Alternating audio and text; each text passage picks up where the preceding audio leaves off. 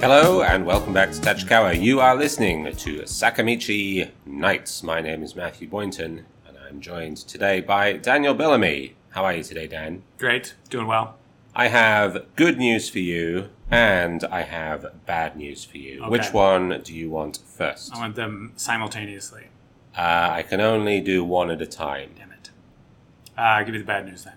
The good news, good. So 2 weeks ago, this is the good news, 2 weeks ago, you were inducted into superfan status by Casey Bean of the Bean Pod as one of the most frequent listeners to his podcast and frequent interactors with his Twitter feed. Oh, wow. Excellent news. I just wanted to congratulate you on that accolade. It's an honor. I feel like they should have told me, but I'll take it. I mean, he announced it on the podcast, which I'm of sure course. you listened to. Yep. So, a richly deserved accolade. Welcome to the Superfan Club. I was not inducted, I have to say. Man, that seems weird. It was all you. That's the good news. Okay. The bad news now. Last week on the Bean Pod, your Superfan status was revoked. What? Turns out to have been awarded in error. Oh. So you are no longer a Superfan. Short-lived, but it was great. Let's talk me through the highs and the lows of the past 30 seconds of finding out and then having your dreams ripped away from you. I feel like you just talked through it. That was it. That was the high and the low. Excellent content. Yeah. You should listen to the Bean Pods. Who did they give it to instead of me? Me. What? Yeah, how does that feel? I mean, more appropriate, to be honest. I have actually listened You have listened to it. To that podcast. Yeah. I understand you listen to it in the nude while wet. Is that how this goes? That's how I listen to most things. Okay.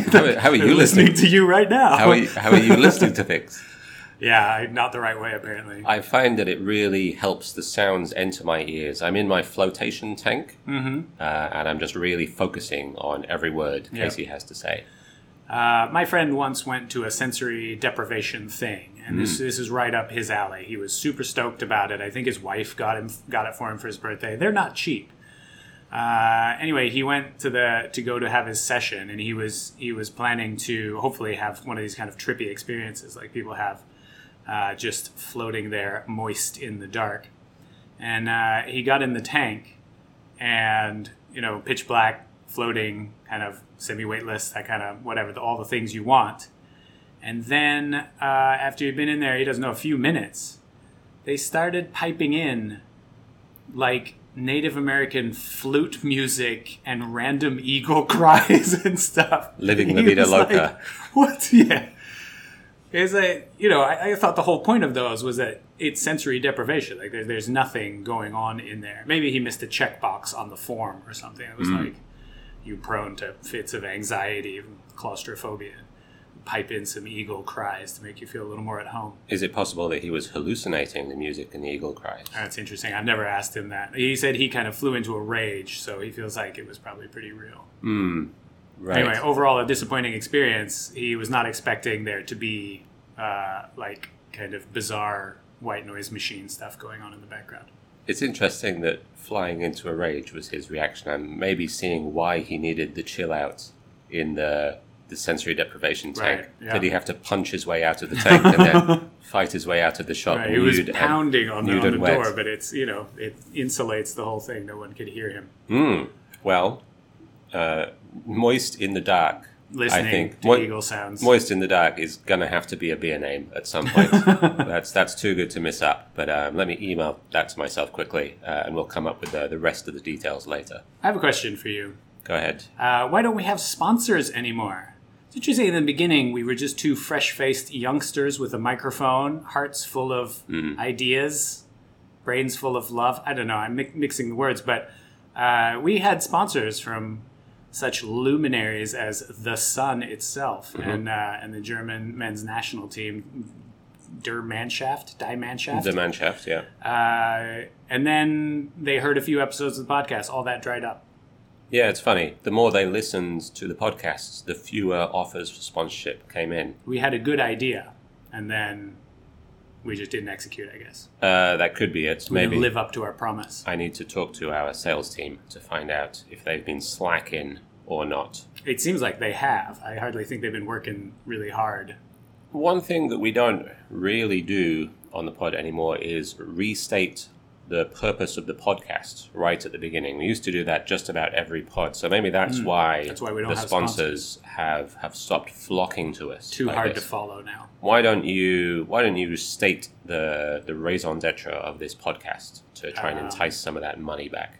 We are here to celebrate beer. Every week we choose a beer that we have either for sale in cans or on our taps, and we drink it, and we talk about it, and we celebrate it. And before you ask, it's not a review show. There we go. We don't review the beer because you know it's good. If we have it here, it's definitely going to be good. We don't serve bad beer, so we're celebrating some of the excellent beers that we serve here.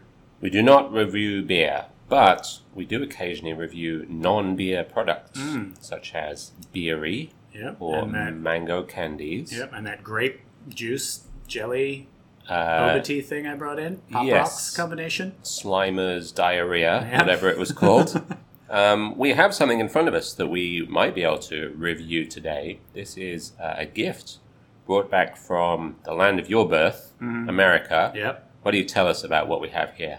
These are dark chocolate-covered pretzels from Trader Joe's. Trader Joe's is a problem. I'm glad it's not in Japan because they have too much stuff like this that is really, really tasty.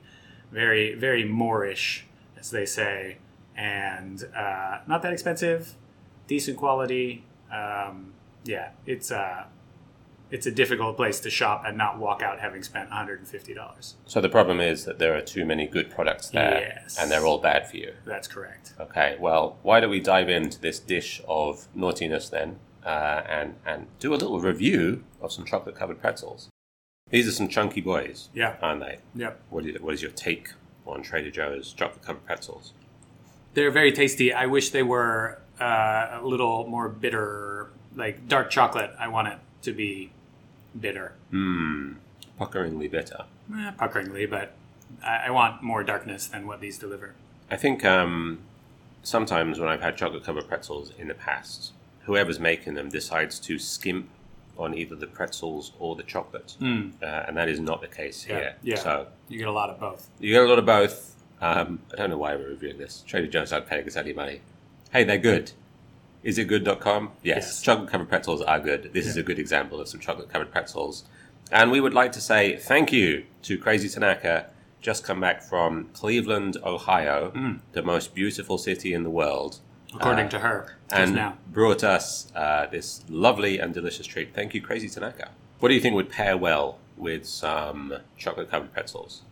I would probably pair these pretzels with some type of lager. But, like a modern style lager, like dry hopped, but maybe like single hop dry hopped. But not just like one version of the single hop, like different varieties of that single hop.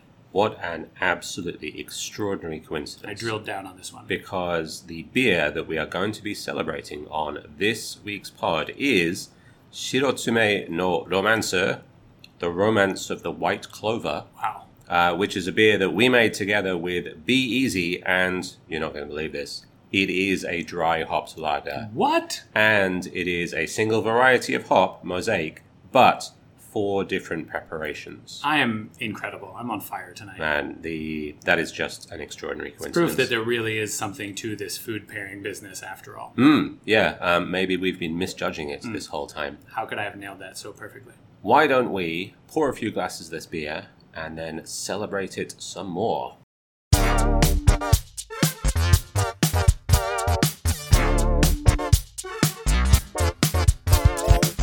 Shirotsume no Romance dry hopped lager. We have this beer on tap and in cans as well, both from Be Easy. And Be Easy do something which I think is quite fun. It's just they write some pairings down on the can. So on this can of beer that I'm holding in my hand right now, there are 3 things that they suggest pairing with this beer. I'm going to give you a little bit of a hint. Okay. One is a meat product. Okay. One is a vegetable product. Okay. And one is a dairy product. Okay. How many of those 3 do you think you can guess? 0. Okay, let's do it. All right. Meat, vegetable, dairy. Yes. I don't want to drag this out too long. Should I go with my instincts of what I would pair this with? Or should I just stab at these three things? Do it any way you like. I feel like this is, it's light and crisp with a big mosaic hit. So I think it cuts through oily dishes in a nice way. Good. So this is not one of the three things, obviously, but I feel like it would pair nicely with like heavy or creamy kind of pasta things, like a fettuccine alfredo, something like that. Because it's quite rich and thick, and the beer is going to kind of like cut through that a little bit and refresh your palate. You could also do it with like something similar, like that has a bit of oil. Like if you're having pizza, this would go well with pizza because that's quite heavy and rich as well. None of these things would fall under the category of meat or vegetable or what was the other one? Dairy.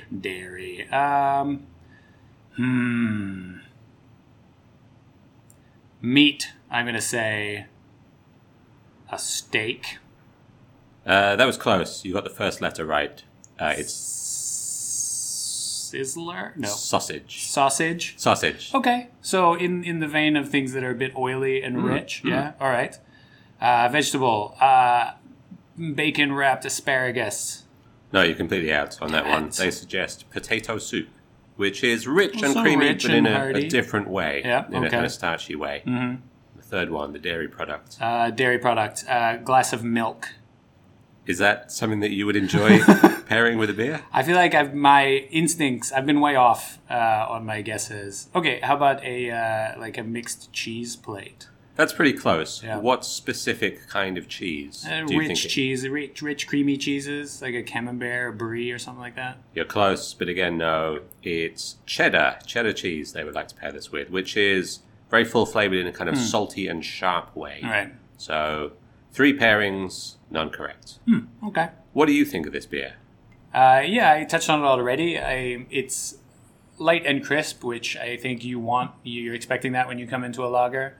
And it really hits you full on in the nose with the mosaic right off the bat. There's a lot of complexity of character there. People are very familiar with mosaic as well. It's quite commonly used in a lot of, especially hazy IPAs, but also non-hazy IPAs as well. So I think people are pretty familiar with the aroma and the taste of mosaic.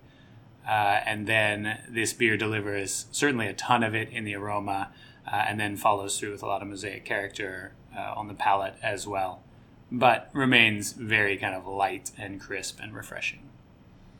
Yeah, I agree that it expresses mosaic in a very full way, and I agree that mosaic is a very commonly used hop especially in IPAs, right? In hazy IPAs, often the Citra plus mosaic plus one other thing combo is a really common hazy IPA combo. But I don't know, I feel like I rarely see mosaic by itself in beers. It's often playing a supporting role.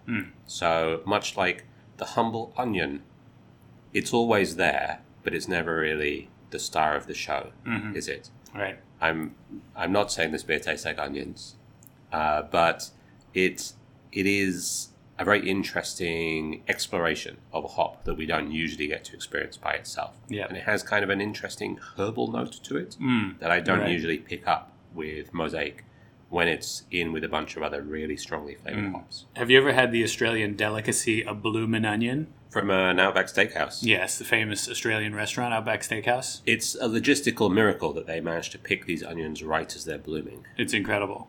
The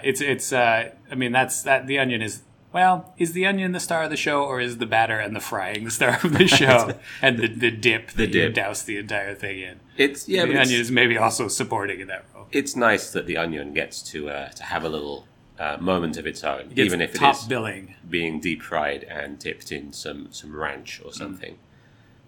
This beer does use 4 different preparations, I guess you could say, of mosaic. Those are... Oh, I can name these. Okay, go for it. Can I? Yeah, please do. I think I can. Regular mosaic. Okay. T90. Yeah, T90 pellets. Mosaic, cryo mosaic. Yes. Mosaic incognito. Good. American noble mosaic. That's right. Yes. Now, please explain what those 4 things are. Different kinds of mosaic. I'm sure we're all familiar with T90 pellet hops. That's the hops get picked and dried and then pulverized into a powder and then pressed into little pellets that look a little bit like rabbit food. And that's basically what we use most of the time in craft beer brewing. That's regular mosaic. It also uses cryo mosaic. I can't remember exactly how this is made. It's something to do with very low temperatures. But basically, they extract a lot of the flavor and aroma of the hop whilst leaving behind the vegetal matter. And that's what cryo hops are. So they have a much more concentrated flavor and aroma, not so much of the vegetal matter. What do you think happens to that vegetal matter? It's probably used somehow, right? That's right. It's turned into American noble hops. Oh, really? That is my understanding of what those are. Wow. So the parts that are not used in making the cryo, they still have flavor, they still have alpha acids, they still have good stuff in them. So those get processed into American noble polyphenol hops. And then incognito is a kind of liquid product that is also a hop extract. We're getting further away from the hops themselves now. This has been processed to a further degree and comes in a liquid preparation. Those are the 4 kinds of mosaic hops in this. We've already paired this beer with a few different things. What do you say we try to pair it with some more? Every week when we drink one of the beers, we also try to pair it with one of 8 different things. Though, of course, we can't have the 2 most recent ones, which were... Food, that's good, and video games. All right, so it's not going to be either of those. What is it going to be? Location, number 5. All right, so where would you like to enjoy this beer? I would like to enjoy this beer with my best bud in a green field sprinkled with small white flowers. White clover, in fact. Sounds very romantic. Yep. Yep, that's it. That's what I got. Okay. Can you describe the seating arrangements? We're both lying down. Kind of difficult to drink a beer when you're lying down. Heads pointing. We've got, 0G astronaut straws. Mm-hmm. Our heads are kind of towards each other. And there's someone on a ladder taking pictures of us with a camera. That's crucial. Yeah. That last point. Yeah. How big is this field? And is it next to a main road? I don't know. I'm not really filling in all the details. Let's say it's endless. Wow. Yeah. So if you find yourself wandering through an endless field of clover with your best bud and a 0G astronaut straw, don't worry, because you're already dead and you're in Elysium. You've touched that fated ground. Warriors, this is the future that awaits you. Sounds all right. Sounds pretty good. Be into that. Obviously you're drawing inspiration from the photo that we took, and then the illustration that is on this can. I would like to point out that my feet aren't actually that big. In the reference photo, I was wearing shoes, and the artist, I think, did a fantastic job of capturing both of our likenesses, but he did just colour in the shoes pink and leave that as my feet. Yeah, Is that, you feel like that's going to come back to haunt you at some point in the future? Possibly, yeah. You're going to be up for some kind of award, and they're going to be like, you know what? That guy's got weird feet. We don't want him up on our stage clomping around. It's not that, but I just want to be upfront about this in case I am nominated for Feet of the Year or something. I don't want to be up on the stage accepting my award wearing a pair of ridiculous clown shoes, and then for somebody to burst in and say, I object! This is a sham. Yeah. This man's feet are completely normal sized. Right. And then they use a hatchet to chop off the end of the clown shoes. It's quite a picture. Anyway, that sounds delightful. I would like to drink this beer on a paddle steamer going down the Mississippi. Gambling? Yes. Nice. Absolutely. I'm wearing an all-white suit. Yep. I have a white Stetson. Okay. I have one of those bolo ties with a silver bull's head holding it together. I'm assuming you have a cane. Of course. What is the head of the cane? It is a white clover. Oh, yeah, of course it is. Yeah. Nice. And if you flip up the top, you know what's inside? A gun. Shirotsume no romance. Oh, nice. The gun is at my hip. So, hang on. It's a cane as fat as a can of beer. I mean, it's long, right? Long and hollow. Yes, let's just say that it's actually just a stack of cans of beer that I've drilled through And so I can drink all of them at once. I see. You're saying it's a flask. Yeah. That you've got beer in it, not a can of it. I had a different idea. I've painted a very romantic scene. Probably what's going to happen is that the boat is going to pull to the side of the river, and I'm going to be asked to leave for disrupting the pleasure cruise. Right. You went through 6 cans. You drank your entire cane's worth of Shirotsume. I can't even say it. Shirotsume no romance. You've caused a scene. And now I'm being disruptive. That's right. Do you ever like gambling? Do you go to the casino? Do you play cards? I've been a couple times in my life. I don't know enough about it to feel like I'm not just throwing money away. That's kind of the point, isn't it? Right? No. Well, maybe for some people. Well... Have you been? In my mind's eye, certainly. I've been to the casino once, and I played blackjack, and I won. I left with more money than I came in with, and I was like, that's it. I'm stopping there. I used to live in Omori, and near Omori, a place called Heiwajima, there's a boat race circuit. And you can go in there, I think it costs like 100 yen to go in, and you can bring in your own strong zeros or whatever you want. And you can just kind of sit there and watch the boats go around. It's really entertaining racing. And of course, it's, they make their money from all the betting, right? So I went there with my girlfriend at the time, and we went in and we were like, well, let's bet some money. Let's see what happens. So we went up we got the betting form, and there's all these kind of like friendly and half-drunk old guys there that are kind of just wasting their day and their money. I've seen this thing. And they're very happy to help you understand how to bet. So we met this old guy. He goes, do you know what you're doing? We go, no, absolutely not. He goes, all right, well, I'll explain it to you. And he talked us through how to bet. And, the different, you can bet on people to win. You can bet on them to place. You can bet on 3 people to win, all kinds of stuff like that. So we ended up betting about 500 yen on a race. And we went and watched the race, and we won. And we went and turned the ticket in, and we won 9,000 yen. That's pretty good. That's pretty good. We hit on some stuff. And I said, what do you want to do? Should we keep betting? And she went, no, let's go to karaoke and get drunk. And I was like, good. That's good. We are of like minds here. So you likewise, you are up on gambling, basically. And you're like, you know what? That's it. Yeah. I'm calling time on this. Let's cut it. It's never going to get any better than this. Let's get out of here. I won. Let's just stop. I want to bring it back just for a second to the pairings that we had earlier. 3 pairings: sausage, potato soup, cheddar cheese. Yep.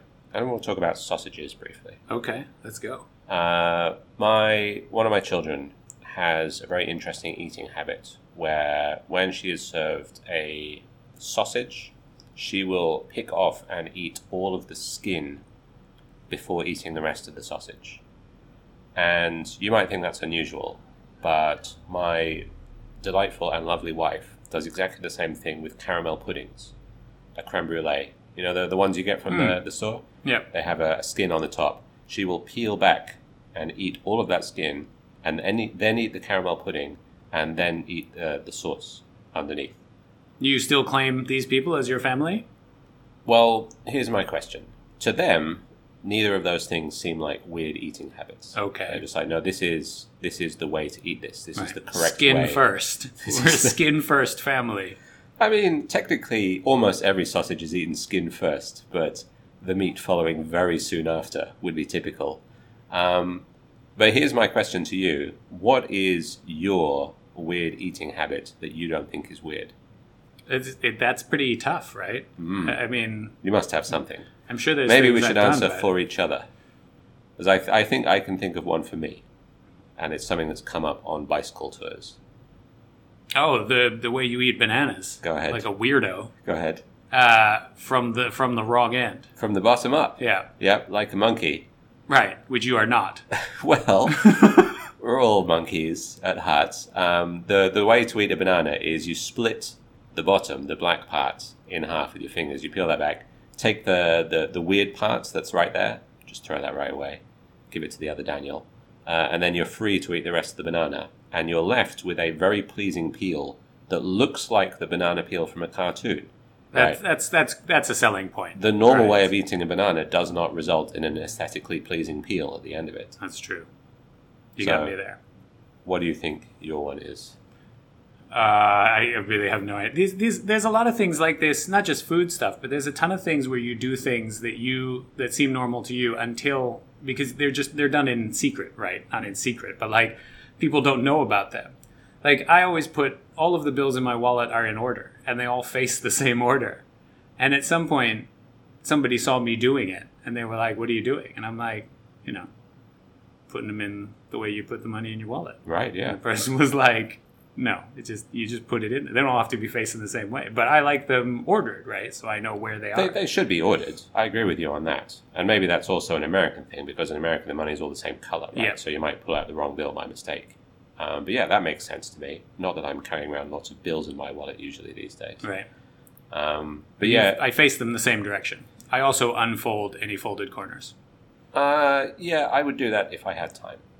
But often it's a hurried transaction at the register, and I don't want to hold up the line. Right. By But all these porn mags getting trying to get out of there. Yeah, I mean, I'm selling them to book off, and they're giving me hardly any money for them. But yeah, it's. I think you're right that sometimes the weird habits that you have, you don't realize are weird until somebody else sees them. Right. I'll give you a British one. Whenever I make a cup of tea, I throw away all the water that was in the kettle before boiling a fresh one, unless it's like just been boiled. That makes sense. What, do you just leave water in the kettle? Do people do that? Well, if you have a bit of water left over from the last time you made a cup of tea. Yeah, that's what I'm saying. You don't chuck that out? That's yesterday's water, is it not? It's gone bad, right? It hasn't gone bad, but like it's just been Can't make tea sitting without it's gone bad. What if it's been an hour? What's the limit for how long you'd be willing to leave that water? Yeah, I mean, an hour is fine. I think if we're talking about yesterday's water, I'm probably putting fresh water in there. You're not drinking enough tea, clearly. Yeah, that's true. I make coffee in the morning, and that's basically it.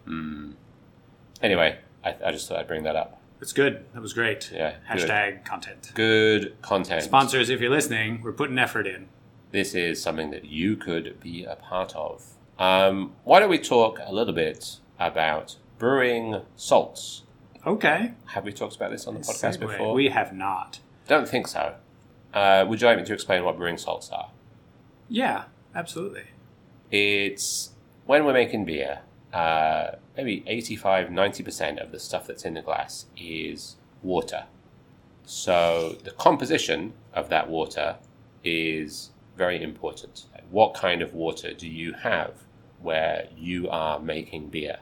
And a lot of the traditional styles from around the world of beer that we like to think of, say your pilsners, your pale ales, your malty Scottish 80 shillings, those come down to the local water chemistry where that beer used to be made. So malty Scottish pilsners, there's a lot of calcium in the water there. Pilsner, nice clean water, made a very clean beer. Even to the point of like a little bit of sulfur character, right? It was a hallmark of beers from certain places. Yeah, and in Burton-on-Trent, which is where pale ales and sort of IPAs were famously made for a long time, there is quite a lot of sulfur in that water, which helps to accentuate the hop character as well. But these days, the water that we get from the tap will be processed before it goes into the brewery. Some places use very fancy reverse osmosis procedures. Other places just use a filter. Some places, like Baird, where I used to work, we just take the water directly from a well on the property. So it's always very nice and clean, or it should be very nice and clean. And then we can adjust the water profile as we wish to make the kind of beer that we want. That's a basic introduction. Yeah. We have a lot more freedom now, right? Like previously you were kind of locked into whatever water you had, whatever natural water you had access to, which, as you said, like led to specific styles being made in specific areas because that's what the water lent themselves to. But we're able to manipulate that now, right, through various means. And I'm certain that there must be breweries out there, not just traditional ones, but I'm certain there must be new ones opening up in various places, probably in the Rockies in the U.S., that are using like straight, untouched local water and marketing on that a little bit, I would imagine. I'm sure there's places all over the world that are saying, we're using this water. But I guess like if you were in a big city like Tokyo or Yokohama or New York City or something like that, you're dealing with city water. So it may have some characteristics, but probably nothing really defining that's going to make you... It's certainly not a marketable phrase to be like, we're using Pawtucket water. Like, welcome to Flint, Michigan, where our water is our life. Yeah, you're right. I grew up in, my mom used to live in Kent, Ohio, and Kent had won some awards for, like, best tasting city water in Ohio at some point. But I don't think that's necessarily a selling point, right? It's not like fresh from the Rockies or like, glacial water from wherever, that kind of stuff. If it is, it's probably not a selling point that really appeals to the modern consumer, right? Who's looking for some more extreme characteristics from their beer, right? We're looking more to the hop character or the malt character or the yeast character or the adjuncts or something like that. I will say at East Kawashuza, where I also used to work, they did use water from a well which was on the property, which was untreated. So all of the water in the brewery, in every sense, everything was all technically mineral water. Wow. Including the water in the toilet. Okay. Which they rather bizarrely brought up on every tour. See the water in the toilet? We use that to make beer. I mean, not literally, but you get the idea. Never quite got the gist of that one. Anyway, so water, very important brewing ingredient. And there are two main brewing salts that we, at least at Sakamichi Brewing, use in order to adapt the water to the style of beer that we want to make. And those are calcium chloride and calcium sulfate. Welcome to the science part. Here comes the science part, lads. Yeah, let's go. Calcium chloride. It's calcium and chlorine together in a mineral salt. What does it do? Well, it accentuates malt character in beer. So if you're making something like a porter or a stout or an English bitter, calcium chloride is going to accentuate that sweet, malty character. I know that's a style of beer that you like, Dan. I do. Big fan of calcium chloride. Yeah, man. Clearly. But there's one other thing that it can do, and that's to accentuate the full, and I've heard it described as soft and pillowy mouthfeel in beers. You're a fan of pillowy mouthfeels? In everything. Yeah, man. I had this dream where I was eating a giant marshmallow. When I woke up in the morning, my pillowy mouthfeel was gone. And so, there is one other style of beer that we use calcium chloride in, which is not considered a malty style, and that is hazy IPAs. Right. Hazy IPAs do have a kind of wonderful, soft, juicy, fruity character, and of course, it comes from the hops, but it is accentuated by using some calcium chloride in the brewing process as well. Cackle, that's the first one. Right, that's what we call it.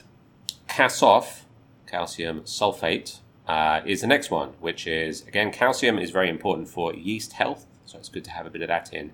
But sulfate is the part here that's different, and this helps to accentuate hop character, especially makes a kind of a sharp-tasting hop character. So we mentioned earlier Burton-on-Trent in the UK, which is famous for its Burton water. You can even buy Burtonizing water tablets that you can add to your beer water, your beer making water, to make it more similar to that Burton-on-Trent. I thought it was just for people from Burton-on-Trent going on holiday. Maybe, yes. Put it in the cistern of your toilet. Yeah. Salute that local water. But yeah, so this helps to accentuate the hops in styles like pale ales, IPAs, West Coast IPAs, anything where you want a sort of a strong and assertive hop character as opposed to the soft and juicy hop character of a hazy IPA. I understand that it's some places will go so far as to get a water profile. Is that, or do you get that from the city where they will tell you like a breakdown of what the makeup of the water is, right? Because everywhere it's going to be a little bit different in the different kinds of minerals and stuff that it has in it. And if you have more of something, less of something else, you're going to treat the water a little bit differently. You've named two things we can put in the water, but there's all different kinds of stuff you can put in the water as well, right? All kinds of things. But you have to know what you're starting with to know what you want to add, right? Yeah, that's exactly right. And so when we're looking at these ions that are going to be in the water, the calcium ions, the chloride ions, the sulfate ions, we're talking like parts per million or parts per billion, right? A very small amount overall. So it is important to know how much is in there already. So therefore, how much do I need to add to get the water profile that I want? And that can sometimes make it a little bit difficult. I remember this coming up a few times when going to do collaboration brews. And I would say to them, like, okay, this is the style of beer we're making, so I want to add calcium chloride. And they would say, right, how much? And I have to go, well, I don't know, right? Because I don't know what your water is like. Like, do you have a water report that you can show me? Or how much do you usually put in? Right. And that's how much we should put in. Because if you add too much calcium chloride, then you can start to get too much chlorine in the beer. So it's going to taste like swimming pool water. Right. Chlorine, not great. That's not good. No, that's not something that you're generally going for with a beer. And we can perceive chlorine at very, very low dosage rates. And if you add too much calcium sulfate to the beer, too much gypsum, that sulfate, that smells kind of like boiled eggs. You know, that's the smell of eggs. Right. So that can start to become very noticeable as well if you add too much. It's a fine line to walk, but very interesting one. So next time you're talking to a brewer or talking to a brewery, don't ask them about the hops, don't ask them about the malt or the yeast. Ask them about their water report. Yeah, prove your real nerd cred. Then you'll show that you really know what you're talking about. One final question today. Prepared lots of content for this week. I saw in the newspaper today that during a concert in London, the singer Pink was handed a full wheel of Brie de Mer by an audience member, to which she reacted with some consternation. We are planning to be at quite a few festivals coming up over the next few months. What item do you think our fans should bring us to show that they're really in the know? Full wheel of Brie de Mer? Man, if someone gave me a full wheel of cheese, I would take it and go home before they could rethink their mistake. This is the Trader Joe's problem, right? Yeah. That would be amazing. Would you even get it all the way home, or would you just be biting into it there in the sun? Just end up in a parking lot somewhere eating a wheel of cheese by myself. That sounds all right. Is that a pairing I can use? No beer. Just me, a parking lot, and a wheel of cheese. That sounds like an excellent pairing. Sounds great. What should people bring? Yes. You know, I'm pretty easy to buy for nowadays because I think people who know me know that I like coffee and beer. And that's pretty easy, right? Like, go to any good roastery, get me a couple 100 grams of beans. That's a good gift. And, you know, you might think, oh, he's a beer guy, he doesn't need more beer. No, I always need more beer, so... I don't know. Are we fishing for gifts? What is this about? No, I've realized that is gifts, kind of what this sounds like. But I was hoping more for amusing comedy gifts rather than actual things that you want. Okay. So, wheel of cheese, coffee, beer. These are things that I want. Comedy gifts. Things I don't want. Yes. Things that would be awkward. Yes. I'm not a huge fan of Japanese sweets. Sometimes people give you Japanese sweets, and, I was raised right. I accept all gifts graciously with a smile and a lot of enthusiasm, but I'm not a huge fan of Japanese sweets. So if someone were to show up at a festival and be like, hey, I got you this big box of assorted mochi, I'm going to have to do something with that box. I'll do it with a smile, and I'll appear very happy with it, but I'm not eating any of that mochi. Yeah, I'm not quite sure what I was hoping for when I began on this segment, but it's gone into a slightly weird direction, hasn't it? I remember when I used to work as an English teacher, one time at the end of a class, a student just asked me, oh, by the way, do you like mochi? And I said, honestly, I can't stand the stuff. And they were like, oh, well, I was just on holiday last week, and I got you this box of mochi. So I said, mochi, yes. This mochi. I was thinking of a different kind of mochi. No, this is delicious. Yes, can't wait to get this back to the parking lot and just get stuck into this stuff. We've mentioned a few times that we have events coming up this summer. Are you ready to spill any deets about places we'll be serving beer? I mean, I think we can talk about the upcoming one, can't we? Yep. Can we not? I think we can. Yep. Not this coming weekend, but the next weekend. What are the dates on that? 13th, 14th? Something like that. 14th, Saturday 15th, and Sunday. Saturday and Sunday. We will be in Kunitachi for a small beer festival, Kunitachi City event. We'll be there. Kunitachi Brewery will be there. A few other breweries will be there. I think 5 breweries, I heard, in total. And then some kind of local food places, Kunitachi restaurants and things will be there as well. That's in a space on the north side of Kunitachi Station, I believe. Just on the north side of the station. It's the 15th and 16th, Saturday and Sunday. So the weekend after this episode is being recorded. Not this weekend, but next weekend. That's right, yeah. Looking forward to that one. It should be pretty fun. Do we have anything else coming up that people ought to know about? We've got a couple new beers that we drank on the podcast that we haven't managed to put on tap yet, but I expect will go up on tap at some point this weekend. I don't want to pin a date to those, but we've got Midnight Surfer, which is the collaboration that we did with Chalice for their first anniversary. And we brewed a fresh batch of Mount Crushmore, which was a very popular mountain IPA, half hazy, half bitter, that we did with our friends at Takao Mountain House, another collaboration. So those will go up on tap when some other things finish. And to that end, I guess I should mention that we're on the last keg of Hop Executor, and we are on the second to last keg, almost onto the last keg, of Tama Mono Ale Centennial. Oh no. Both of those pretty popular beers. So once those are gone, we'll put up 2 new ones. But if you like those 2 beers, get in now. Excellent call to action to round out this week's show. Thank you very much for listening. We will see you again next time. Thanks for listening, everybody.